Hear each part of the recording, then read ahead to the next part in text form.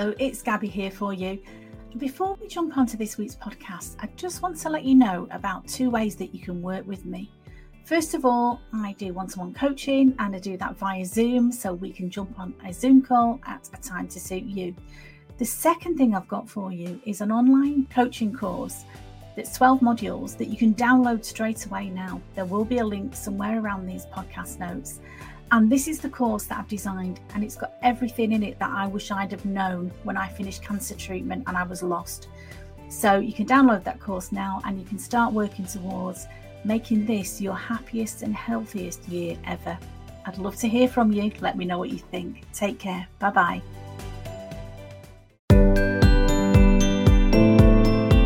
Hello, it's Gabby here for you, and welcome to this week's podcast from Confidence After Cancer. Thank you so much for listening. It really means a lot to me. I've had some new listeners this week, and I've also had some really nice feedback, which was really much appreciated. Thank you so much. It's very kind, people that are sending me messages. One of the things that really has struck home with me this week is from a lovely lady who said, I enjoy listening to your podcasts. I've not actually had cancer, but you always give me something to think about and something to reflect on. And you're sharing some useful stuff, and that, is gold to me. That is such a lovely thing for this lady to say. It means a lot. If you've got any feedback for me, please get in touch, ping me a message. I'd love to hear from you. The subject of this week's podcast is social media. It's hard to imagine life without now, and thinking about, is it useful? What are the upsides and what are the downsides? Might seem obvious, but I think it's something that a lot of us spend a lot of time on social media or on the internet in general. It's almost like, if you don't know something, I'll go and Google that. It's become, for me certainly, just something that is a constant source of information. And I remember when I was studying years ago, spending days in the library and looking for the right book and looking for the right thing. And now you've got all this information at your fingertips. So is that always a good thing, or can it be a downside as well? So I'm thinking about that.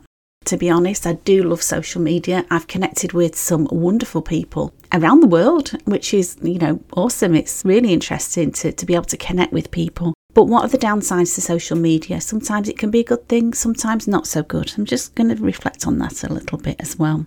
And my thoughts on this really are, there's nothing wrong with social media and there's nothing wrong with the internet. It's more on how we use it that can be sometimes a challenge, and some, habits that we may have got into without even realising.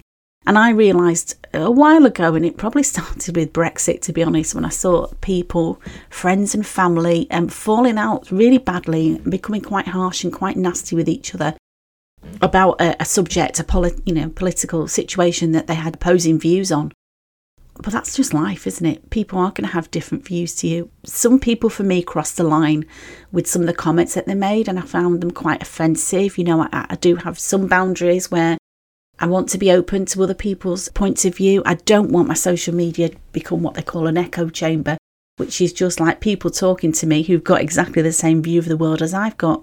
It's good to understand and appreciate different points of view, but sometimes those differences can be offensive, and that's sometimes where I've drawn a line and thought, no, I'm not happy about that person's quite racist, or whatever the thing is that they've done or said. Make a decision then. Do I challenge them? Not by telling them that I'm right and they're wrong. Do I challenge them, tell them I find it offensive? If it was a good friend, I would do that. If they'd made a comment, maybe been thoughtless and said something that I found offensive, I would. A distant friend who's one of a large, circle of friends, not really something that I need to see. Somebody who is very perhaps bitter, or somebody who is very nasty online, keyboard warriors they call them, don't they? Some people are, and I've seen some horrendous online bullying as well, and I don't know about you, but I've got no time for that in my life. And so that's the downside of that really. But social media generally for me, I've got a lovely timeline, which somebody challenged me on once and said, you're bigging yourself up there, aren't you? And I was like, no. I'm not talking about my posts. I post things that I find interesting. I post things about my life, my family, and where I've been, what I've done, things that make me laugh, things that make me think. What I'm talking about when I say my timeline is beautiful is I follow some really interesting people. I follow people who share what I think is good stuff. And so when I do log on and I check my emails, check my social media, I'm seeing things that interest me, things that inspire me, and things that uplift me. I'm not seeing online bullying. I'm not seeing a lot of negative stuff. Twitter's quite a different thing, because you do see a lot of opposing political views, and sometimes I enjoy that. They cut and thrust a little bit, but sometimes I just think, well, a little bit too much. I need to limit the amount of time I'm spending seeing these offensive things. So, as I said, I think there's nothing wrong with social media, but it's always useful to be mindful about how you're using it. I've been working a lot through Mel Robbins' 54321, which is all about setting yourself up for a good day. And one of the things she suggests is not checking your phone first thing in the morning. Let yourself come round with a plan of what you're going to do for the day. And I try that now. But I like to exercise in the morning. I like to put my phone to one side. I don't have it in the bedroom.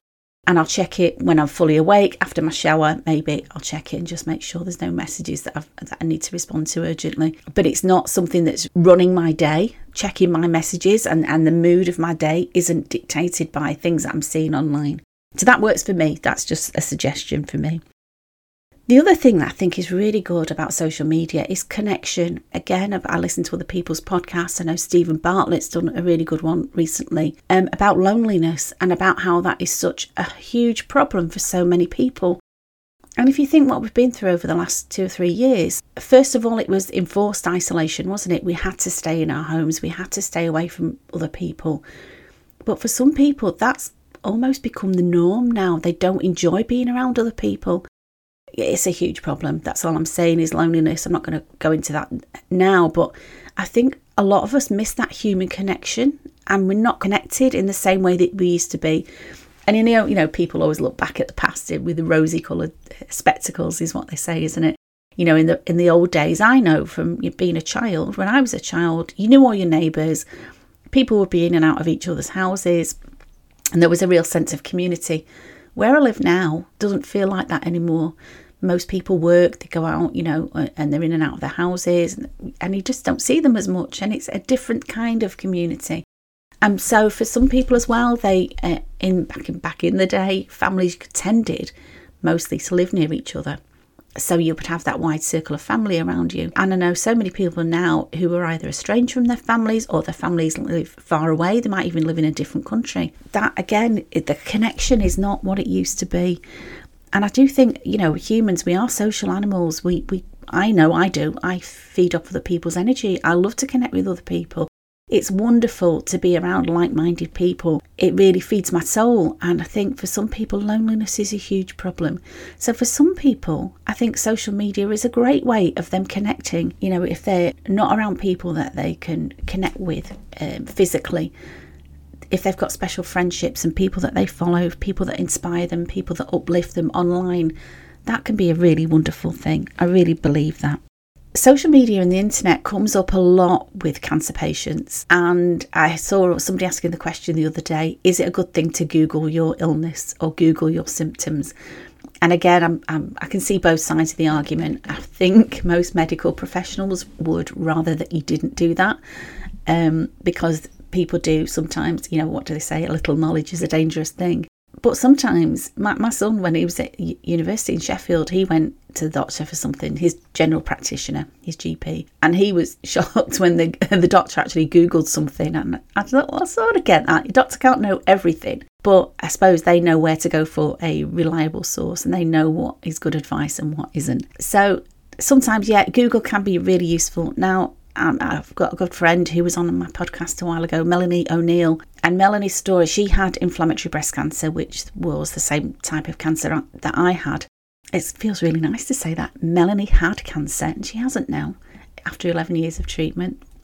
Big up, Melanie. That's lovely.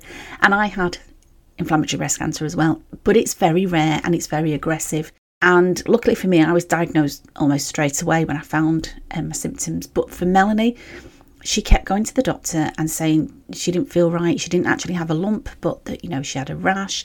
Her breast was warm to the touch. And there was, a lot of symptoms of inflammatory breast cancer that are not your typical, she found a lump. And so she kept getting turned away from the doctors. She presented herself to A&E, the accident and emergency at her local hospital. in desperation a couple of times just to say, will somebody just have a look at me? There's something not right. I know my own body and there's something not right here. And it took her 5 months after being turned away and actually being examined by a specialist in breast cancer who told her that she definitely didn't have breast cancer. It took 5 months for her finally to get a diagnosis. So she'd been online and she had, Googled and her symptoms and thought, this might be inflammatory breast cancer. Now, she didn't know that. But what I'm saying, in her case, what I think was more important than the information was her intuition. She knew there was something not right. So yes, she could Google to sort of back up what she was feeling, but she knew, she had a knowing in her body that something wasn't right. And so for me, that's more valuable information than Googling symptoms and thinking, oh yeah, this is what I've got. And I see it a lot in the cancer groups that I'm with a member of online. People will come in and they've Googled the symptoms and they say, oh, do you think it's this or do you think it's that? And they are asking an audience of well-intentioned but possibly misinformed people. The right place to go is always to a medical professional.